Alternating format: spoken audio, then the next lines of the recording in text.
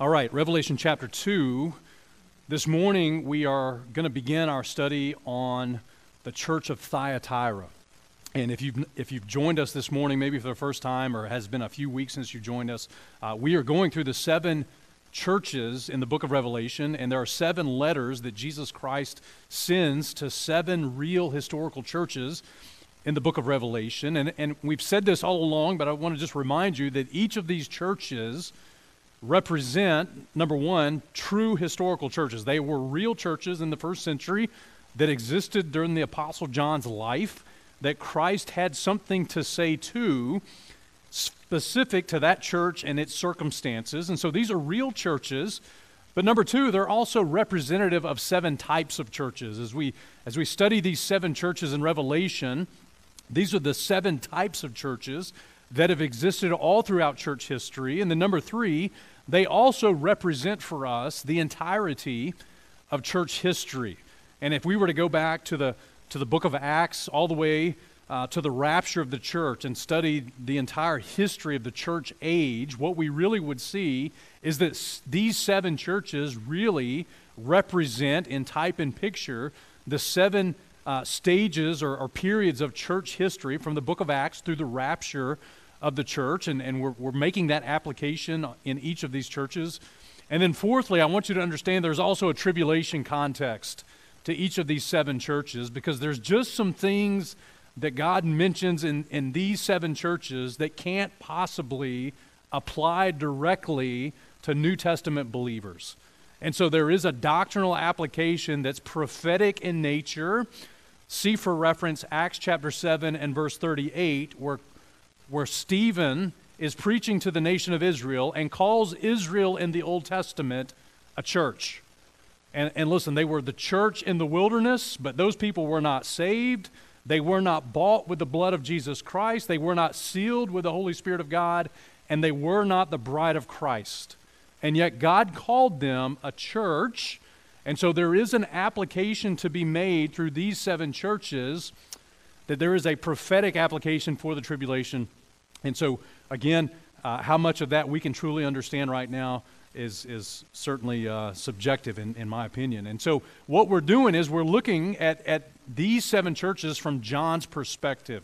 Revelation chapter 1 and verse 10, John tells us that he was in the Spirit on the Lord's day, the day of the Lord, and he's looking backwards from the vantage point of the day of the Lord, and he's looking and writing about what he has seen, past tense.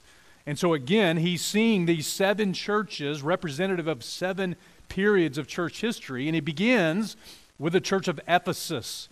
And the name Ephesus means fully purposed. It's like God gave a one-word summary of that entire church period with the name of that church, and literally the name Ephesus means fully purposed. And listen, we began talking about Ephesus several weeks ago, and we said this was a church. If you were looking for a church to land at, this would have been a really good church. It was a productive church. It was a persevering church. It was a patient church. Man, they even had a holy stance because they couldn't bear those which were evil. It was a powerful church. It was a predisposed church. It had a lot of things going right for it. And yet, Jesus corrected the church of Ephesus, saying, I have somewhat against thee because thou hast left thy first love. And what we said about the church of Ephesus was what happened both historically in the real church of Ephesus and historically in church history is that people came on the scene right after the death of the apostles. And they began to use phrases and terminology that were not found in the Scriptures. As a matter of fact, they were called false apostles.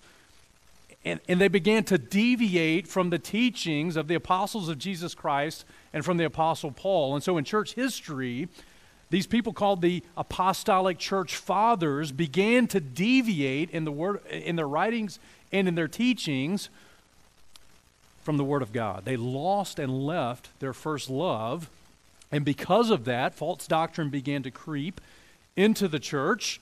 And then the second church that we studied was the church of Smyrna.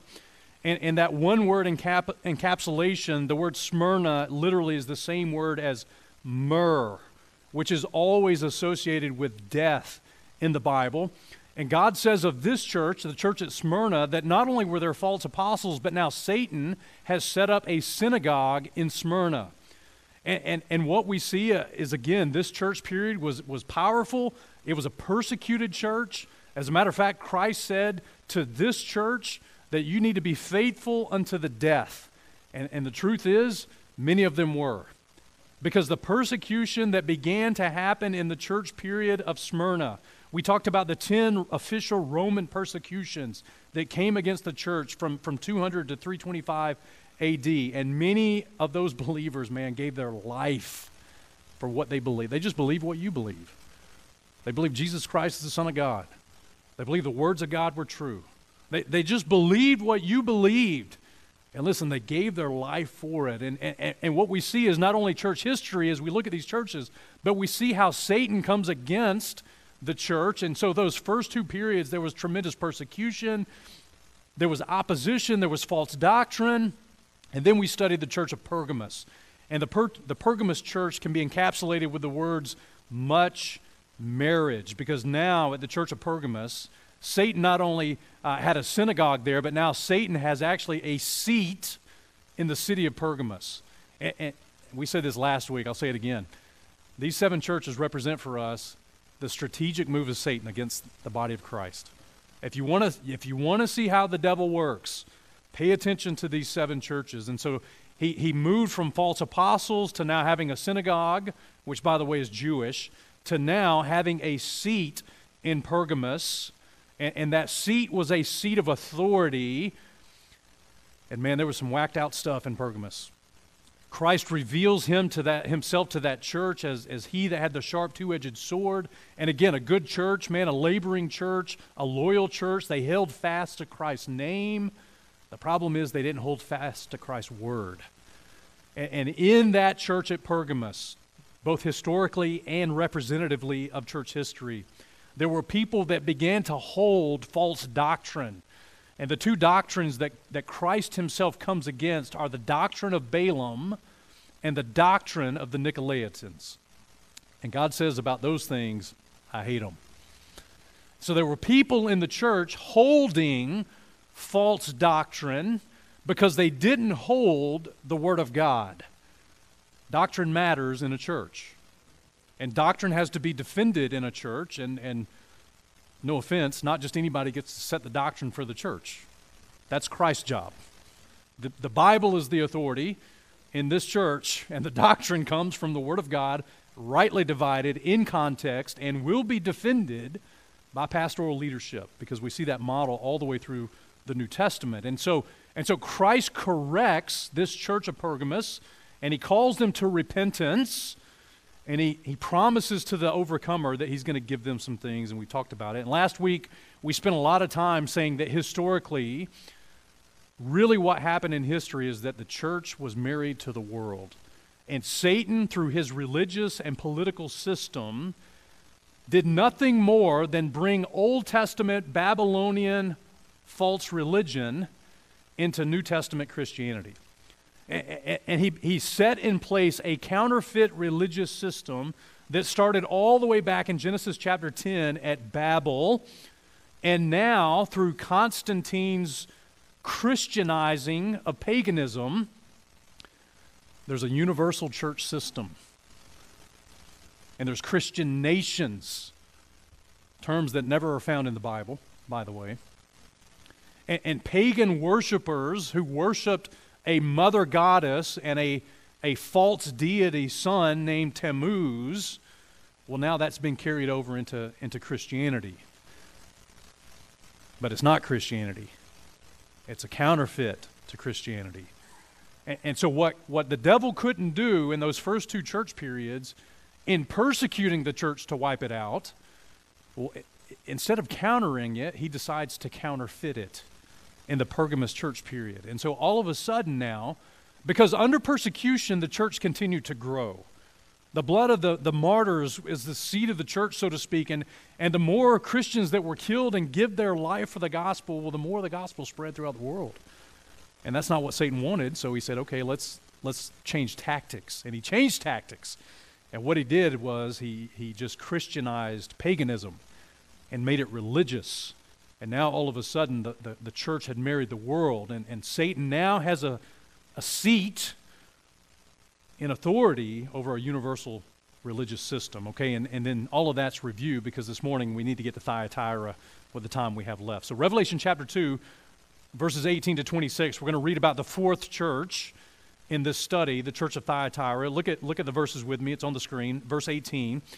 John writes, and he says, "Unto the angel of the church in Thyatira write, These things saith the Son of God, who hath his eyes like unto a flame of fire, and his feet are like fine brass. I know thy works, and charity, and service, and faith, and thy patience, and thy works, and the last to be more than the first. Notwithstanding, I have a few things against thee, because thou sufferest that woman Jezebel, which calleth herself a prophetess, to teach and to seduce my servants to commit fornication, and to eat things offered unto idols.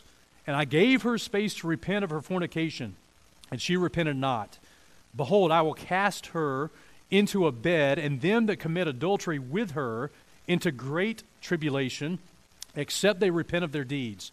And I will kill her children with death, and all the churches shall know that I am he which searcheth the reins of the hearts, and I will give unto every one of you according to your works. But I say unto you and unto the rest in Thyatira, as many as have not this doctrine, and which have not known the depths of Satan as they speak, I will put no other burden." So the point is, there were some people in Thyatira that didn't ascribe to the doctrine that was being propagated in Thyatira. I want you to understand that there were some people that didn't buy into this religious system that the devil had set up, okay?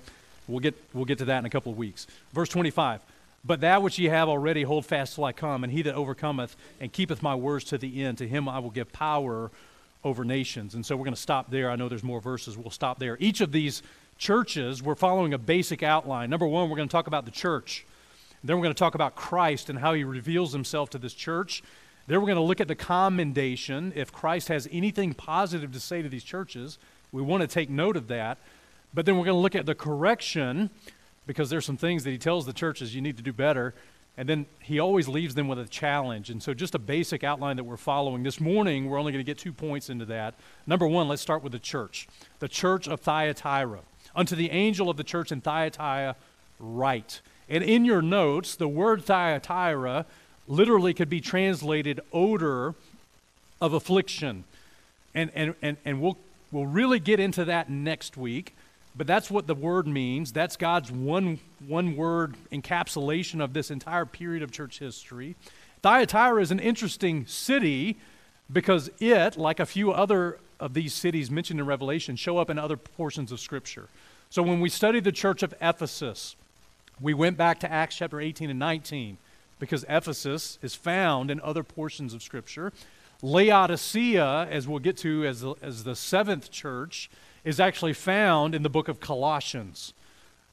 Thyatira is also found other places in the Bible. It's actually only found one other place, and it's in Acts chapter 16. And there's something very interesting about this, and I don't believe it's coincidental, because in the two places that Thyatira is mentioned in Scripture, the book of Revelation and the book of Acts, there's a very key observation we need to understand. In both places where Thyatira is mentioned, there's a connection to two different women. Women goes in your blank. And this is very interesting to me because as we study Scripture and compare Scripture with Scripture, we have to take note of what God reveals to us. Acts chapter 16 is the only other place in your Bible where Thyatira is mentioned. And in Acts chapter 16, what you have is Paul's second missionary journey. Let's read it. Verses 11 to 15, I think are on the screen. Look at this. "Therefore, loosening from Troas, we came with a straight course to Samothracia, and the next day to Neapolis, and from thence to Philippi, which is the chief part of Macedonia, and a colony. And we were in that city abiding certain days." So Paul's in Philippi, in Macedonia. This was after the Macedonian call.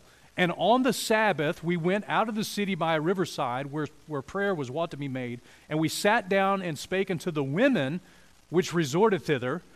And a certain woman named Lydia, a seller of purple of the city, here it is, of Thyatira, which worship God, heard us, whose heart the Lord opened, that she attended to the things which were spoken of by Paul. And when she was baptized in her household, she besought us, saying, if you judge me to be faithful to the Lord, come into my house and abide there. And she constrained us. Okay, this is very interesting, because as we study the city of Thyatira in the Scripture, one of the key observations is that in each city, in Revelation 2 and in Acts chapter 16, there's a prominent woman that's mentioned by name. And these two women are going to represent something for us. Actually, they're going to represent several things for us. So let's talk about it just a second. Number one, let's talk about this woman named Lydia in Acts chapter 16. In all probability, this is a Gentile woman.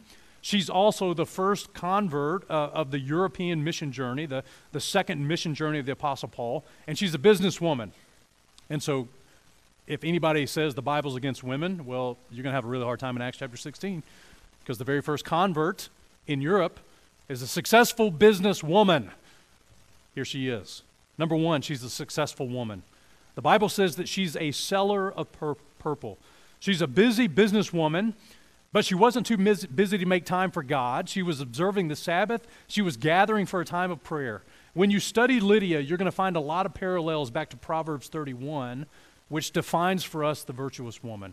Proverbs 31 and verse 22 says that virtuous woman maketh herself coverings of tapestry. Her clothing is silk and purple.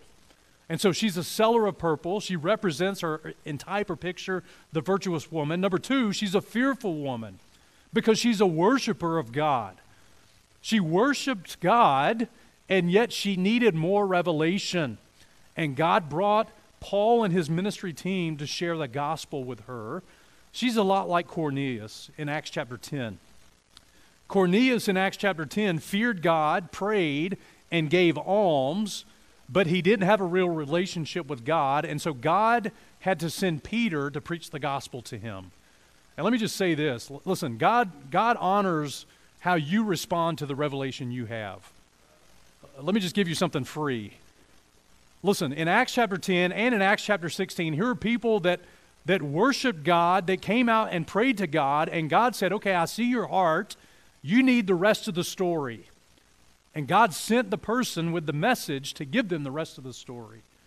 Because God lights every man that comes into this world. There's general revelation available to everyone through creation and through conscience, and how you respond to that will determine how God gets specific revelation to you. Man, nobody's falling through the cracks with God. I mean, we like to argue, what about the guy that's never heard the gospel? Okay, what about the guy that's never heard the gospel? What did he do with creation and conscience? And if he responded rightly to that, guess what God is going to do? God's going to make sure he gets the gospel. If he'll respond right to the revelation he has, God will make sure that he gets more revelation. So here's a fearful woman. She feared the Lord. Number three, she was a reachable woman, because the Bible says that the Lord opened her heart, and the reason that she was reachable, number four, is because she was teachable. Because she attended to the things which were spoken of Paul. In other words, she took heed. She gave herself to what was being taught. And listen, people are reachable because they're teachable. And what we need to teach them is the gospel. I mean, listen. And by the way, your teachability doesn't end at the moment you got saved. You ought to still be teachable after you got saved. You ought to have an open heart to still be reachable and teachable with God's word after salvation. And then lastly, this woman was a faithful woman because she responded to the gospel. She responded to the preaching of the gospel. She was baptized. Her household followed her in faith. And then she said, if you judge me faithful to the Lord, come into my house and abide here. And she constrained us. Listen, this first European convert, man, what a picture, number one, of a right response to the gospel. But number two, man, Lydia is kind of a picture of the church, the bride of Christ, right? She's a picture of that virtuous woman. She's a Gentile woman that comes to faith in Christ and responds rightly to the Word of God. And she's from Thyatira. But listen, there's another woman from Thyatira, and her name's Jezebel. And we just read some things about her. And can I tell you, there's never been a more polar opposite woman in the Scripture. I'm telling you, listen, everything that Lydia is everything that Jezebel ain't. And so listen, she's not a successful woman, but number one, she's a seducing woman. Jezebel is a seducing woman because in verse 20 it says that she seduces, God says of her, she seduces my servants to commit fornication and to eat things sacrificed to idols. Man, this is a witchy woman right here. And she absolutely is against Christ and the things of God's. Number two, she's a fearless woman. In other words, she has no fear of the Lord. Where Lydia had fear of the Lord, she was fearful because she knew who God was. Man, listen, this woman operates in absolute fearlessness. She has no fear of the Lord. She's in absolute rebellion against God. Number three, she's an unreachable woman. Because in verse 21, God says, I gave her space to repent of her fornication, and she repented not. In other words, she's an unrepentant, rebellious woman. And because she's unreachable, number four means that she's unteachable. As a matter of fact, what you find in this passage is that not only is she unteachable, she's the one in the church that's doing the teaching. She's a self-proclaimed prophetess in the church propagating false doctrine. Are you kidding? And we're going to get to that. I mean, we're going to deal with that, man. She's unteachable, but she had no problem teaching others. Number five, she's unfaithful. She's unfaithful. She wasn't full of faith, but rather she was full of false doctrine. And so listen, these two women from Thyatira paint a powerful picture for us. One is a Gentile woman who submits and surrenders to the Word of God and has a transformed life, and by the way, a transformed household because of what she believes. One represents a Gentile woman who rejects and opposes and falsifies the Word of God, who lacks repentance, and whom the Lord Himself will judge. One is responsible for getting the gospel, in all likelihood, back to the city of Thyatira. You want to know why there's a church in Thyatira? Well, it's probably because a woman named Lydia possibly took it back there. And that's conjecture and speculation, but that's the only woman in Thyatira that we see that came to saving knowledge of Jesus Christ. And listen, what a powerful testimony if that's the case. And again, that's speculation. But listen, one is responsible for the spread of the gospel back to her city. The other is responsible for the spread of paganistic Babel religion that counterfeits true biblical Christianity. So not only are these two women obviously types of individuals, but they're types of religious systems. But thirdly, they're also types of individuals claiming to be Christians. Man, can I just tell you, Jezebel was in a church. She was in a church. But there was no real spirituality about her. And she had no problem teaching a lesson either, by the way. She was full of doctrine. She had what, according to 2 Timothy chapter 3 and verse 5 says, she had a form of godliness, but she denied the power thereof. She was powerless in the real spiritual sense. And yet, she's right in the middle of a church, actually the one teaching and preaching in that church as a self-proclaimed prophetess of God. So what do we learn from that? Well, number one, we need to learn that there is genuine biblical Christianity. And there's also genuine biblical Christians. But just as there are genuine biblical Christianity and Christians, there's always counterfeit Christianity, and there's always counterfeit Christians.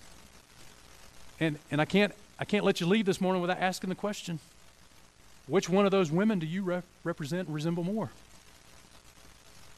Do you represent and resemble Lydia, who is a true believer in Christ, who comes to Christ and is teachable and reachable with the Word of God, who's full of the fear of God? Or listen, would you happen to be sitting in the church today, and the truth is you more aligned with Jezebel You could teach a lesson all day long. But the truth is, man, you have no fear of the Lord. The truth is, you possibly seduce people with your teaching to commit things that are absolutely contrary to the Word of God. You're unreachable because you're unrepentant. You're unteachable because if you're not teaching, nobody can teach you. I know that's like, man, really? Yeah, well, we have people like that in churches. And the truth is, we probably have them in this church because we're a church. And what we can learn from those two women is we probably are one or the other. We're certainly not both. We're certainly not both. And so who is it that I resemble more? And listen, the answer is we need to be like Lydia, right? We need to be like true believers in Jesus Christ and to exercise biblical Christianity. Okay, so that's the city of Thyatira. And then number two, let's talk about Christ because man, we got to talk about Christ. Verse 18, these things saith the Son of God, who hath his eyes like unto a flame of fire, and his feet are like fine brass. And we've mentioned this in every church. Christ, number one, addresses the church, and then number two, he reveals a characteristic about himself that church specifically needs to grab hold of and identify with and understand. And so in this church, Christ reveals himself as the Son of God, whose eyes are like a flame of fire and his feet are like fine brass. So three things that we'll talk about and we'll be done this morning. Number one, Christ reveals himself with a very specific title. And he reveals himself to this church as the Son of God. Now again, if you're a student of the Bible, if you kind of know how to study the Bible and compare Scripture with Scripture, you run that phrase, Son of God, through the New Testament, Old Testament, New Testament, you're going to find some interesting things. What's very interesting is that's the only time in the book of Revelation that the phrase Son of God shows up. It's the only time in the book of Revelation. And so Christ, because of what's happening in Thyatira, this Jezebel, self-proclaimed prophetess, false religious system, mother goddess thing that has taken over, well, Christ comes right against that, number one, with the title, these things saith he that's the Son of God. That's how he comes against that. And so what we need to understand is that Christ is revealing himself as God in the flesh, okay?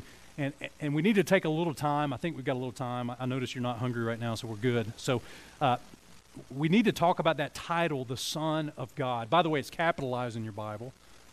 And as it's capitalized, there's an important reason it's capitalized.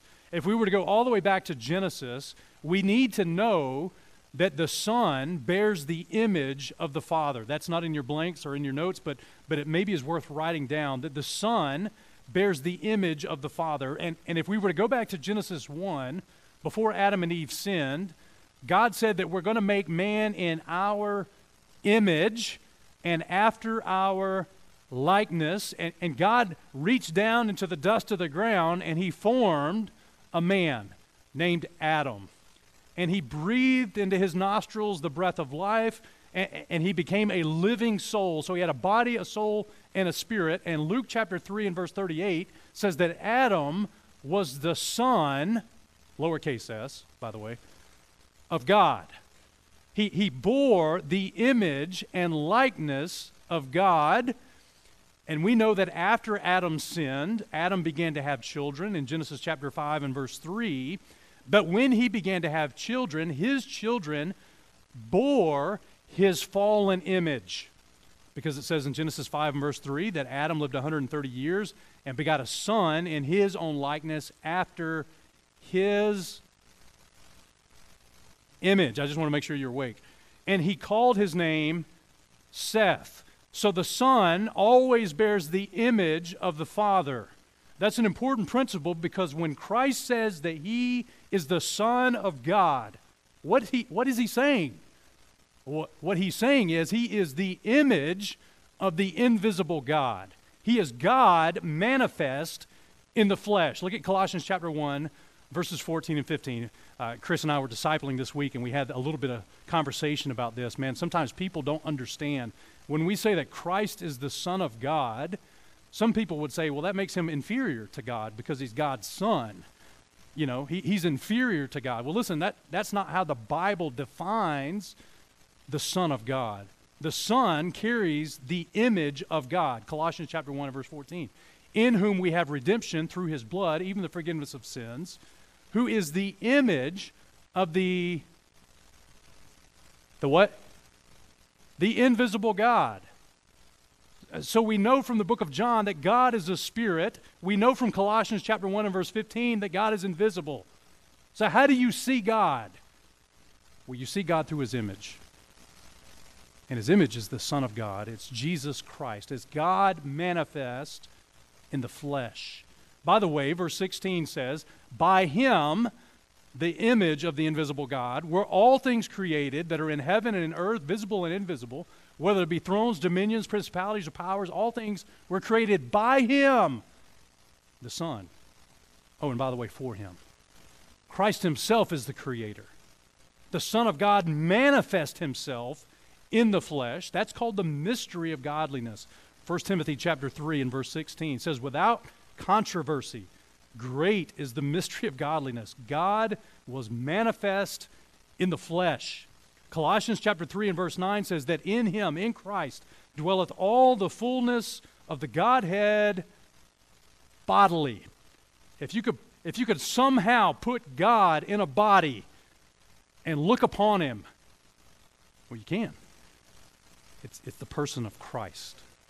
That's who he is.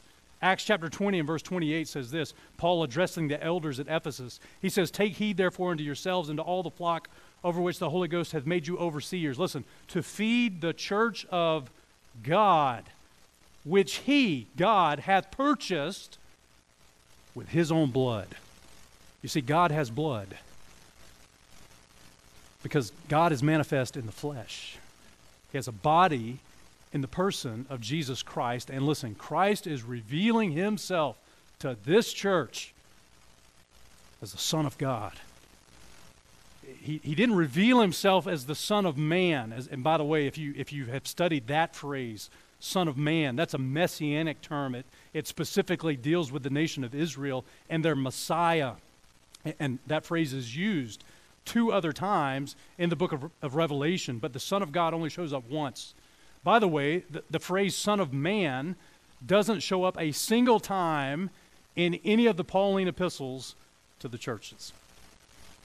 But the Son of God does. The reason why is because, man, he is God in the flesh.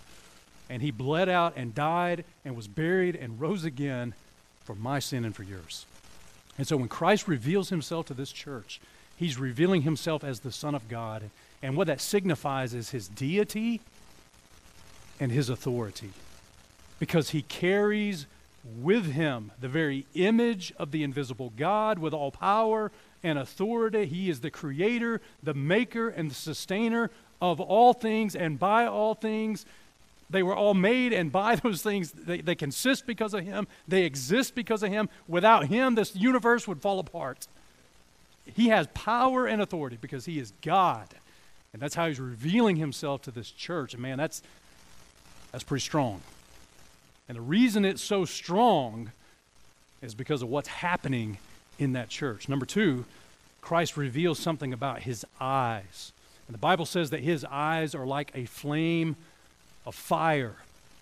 And again, we saw this earlier in Revelation chapter 1, verse 14. When John sees the glorified Christ, it says his head and his hairs were white like wool, white as snow, and his eyes were as a flame of fire. And listen, John would have been certainly familiar with seeing Christ's eyes in his human body, but now he's seeing him in a glorified body.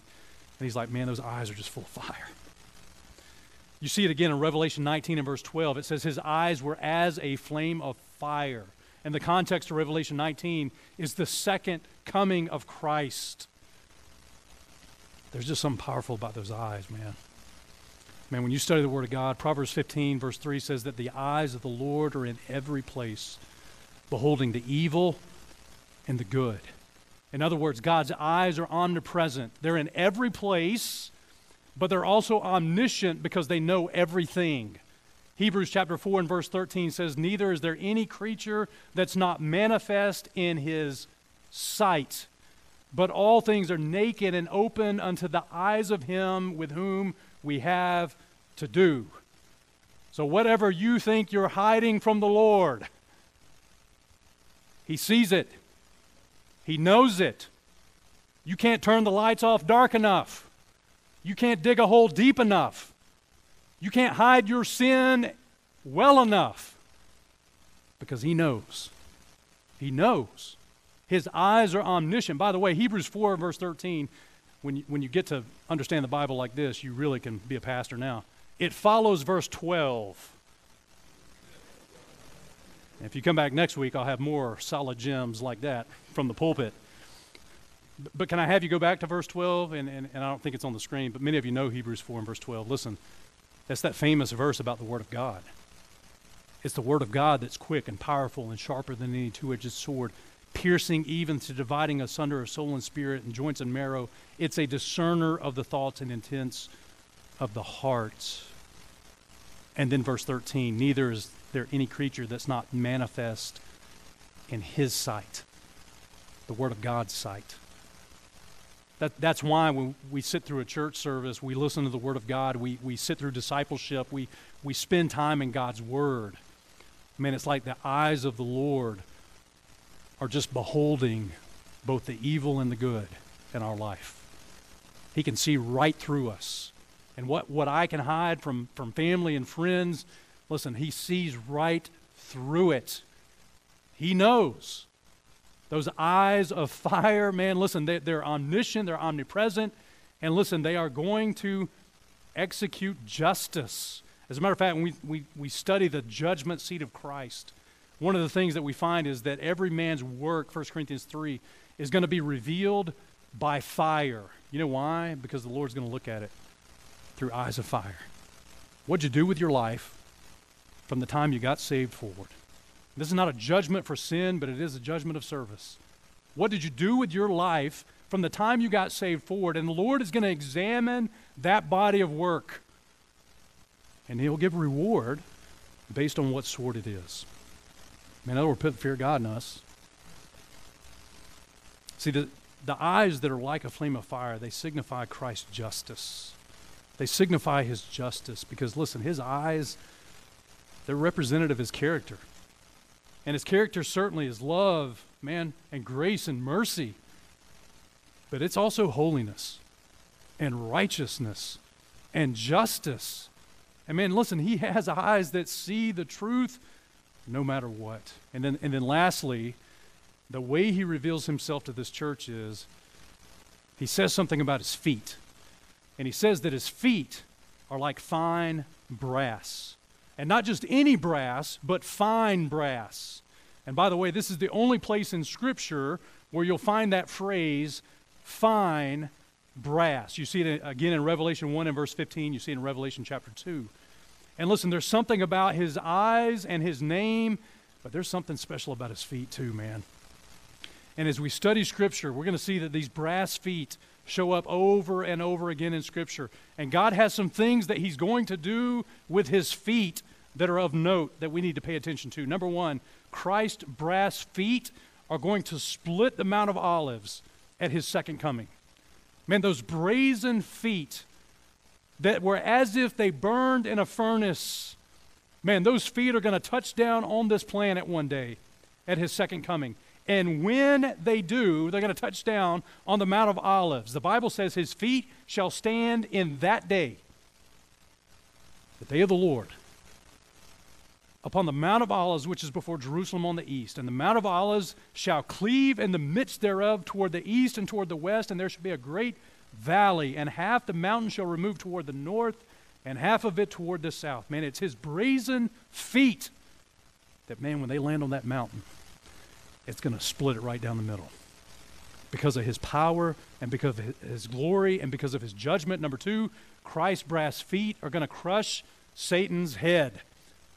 Hallelujah to that, right? That was prophesied all the way back in Genesis chapter 3 and verse 15 where after Adam and Eve fell And the Lord shows up in the garden, and he's delegating the punishment and the consequence of sin to Adam and then to Eve and then to Satan. He says, I'm going to put enmity between thee and the woman, and between thy seed and her seed.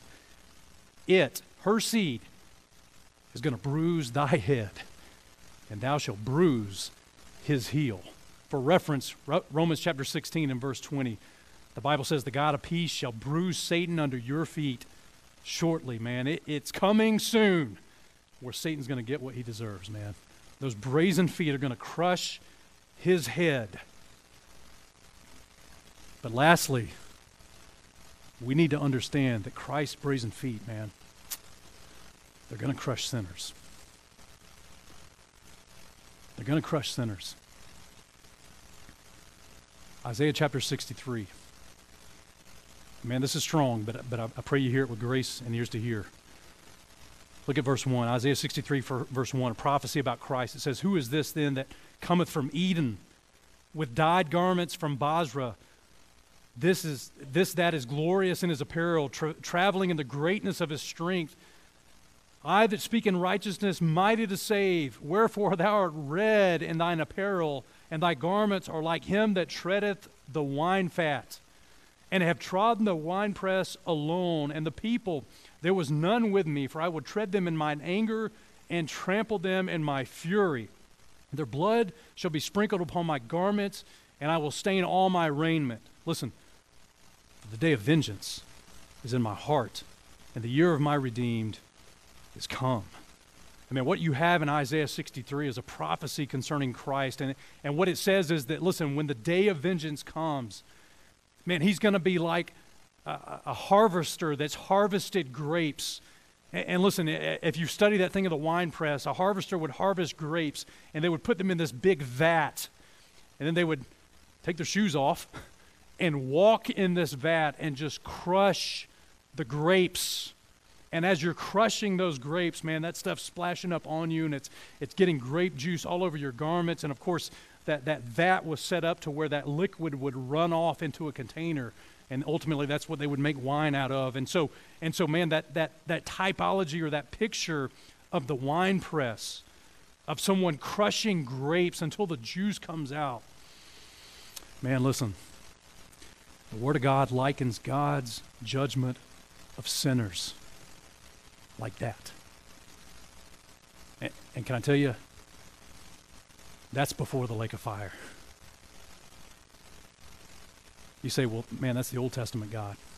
Okay, Revelation chapter 14, verse 17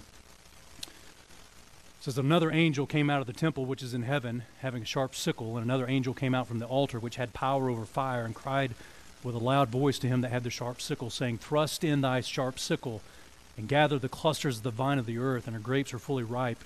And the angel thrust in his sickle in the earth, and gathered the vine of the earth, and cast it into the great winepress of the wrath of God.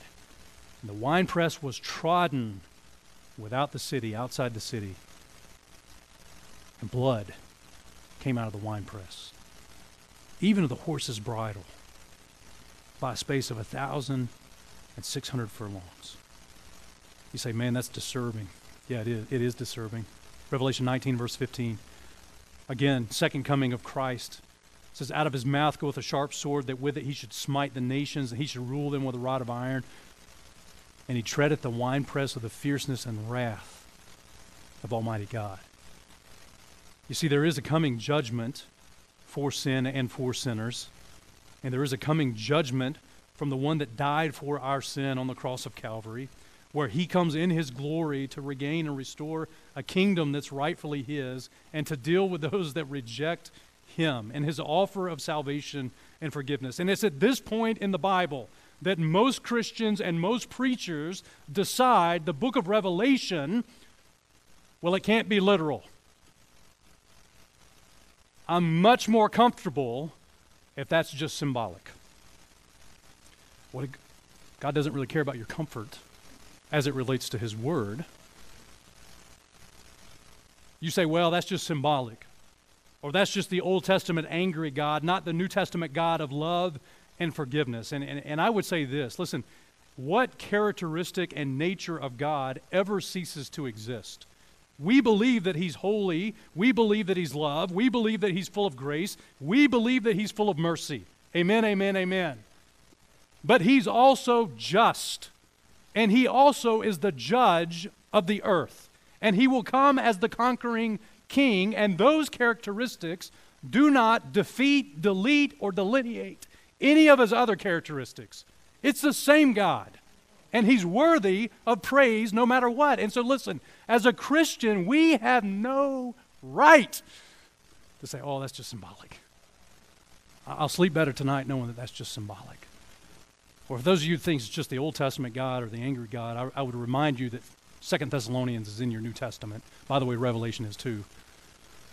2 Thessalonians chapter 1 tells us, verses 7 to 10, as Paul writes to this church, whom he only had a limited portion of time with, he says, "To you who are troubled, rest with us when the Lord Jesus shall be revealed from heaven with his mighty angels in flaming fire, taking vengeance on them that know not God and that obey not the gospel of our Lord Jesus Christ, who shall be punished with everlasting destruction from the presence of the Lord and from the glory of his power, when he shall come to be glorified in his saints and to be mired in all them that believe, because our testimony among you is believed." Listen, in that day, the day of the Lord. And so listen, we soberly need to understand that the second coming of Christ is going to be just like an Old Testament Jew who harvested some grapes, put them in a wine press, crushed them with his feet until the juice comes out. And it stains his garment. At the second coming of Christ, there'll be a 200 million man army, see Revelation 9 and verse 16 for reference, that are Christ rejectors, Christ haters, that are anti-Christ in heart and spirit. And when Christ returns, he will literally crush those who have rebelled and rejected him, and their blood will rise to the horse's bridle. So what Christ is revealing through his brazen feet is his judgment. It's his judgment. And listen, that group at Thyatira and that woman Jezebel needed to know about and cling to what Christ revealed. He's the Son of God. He is God in the flesh. He has all authority. He is full of justice because his eyes are as a flame of fire. And man, his feet are fine brass. And they will come in judgment and absolutely crush his enemies. Now listen, how do we walk out of here after hearing that? Okay, well, yeah. I think the thing we need to make sure of is that we're on the right side of his judgment. And so the way that you can ensure you're not on the receiving end of what absolutely will happen according to the Word of God is to be on the side of judgment where Christ died for your sin on the cross of Calvary. It's coming to the place that you realize, you know what? Christ laid down his life. He's God in the flesh. He had no sin at all, but he laid down his life for me. And he was buried and rose again the third day according to Scriptures, and he did it for me and for the sin of the world. And listen, if you would come to the place where you realize that your sin has been judged at the cross of Calvary, man, you can be forgiven. You can be forgiven. And I don't know your story, man. I know a lot of your stories, but I don't know all your stories. And if you're sitting here today and you say, you know what, I'm sitting in a church and I can teach some lessons and I can do some religious things, but you don't have a personal testimony of salvation in Jesus Christ, can I beg you? Make today the day of salvation in your life. Come to Christ today. Accept his free gift of salvation today. Don't reject his offer of forgiveness and grace and mercy today, because that day of judgment's coming. That day of judgment's coming. Thyatira needed to know that. The truth is, Community Fellowship needs to know it too. Amen. Let's pray. Father, we love you this morning, God.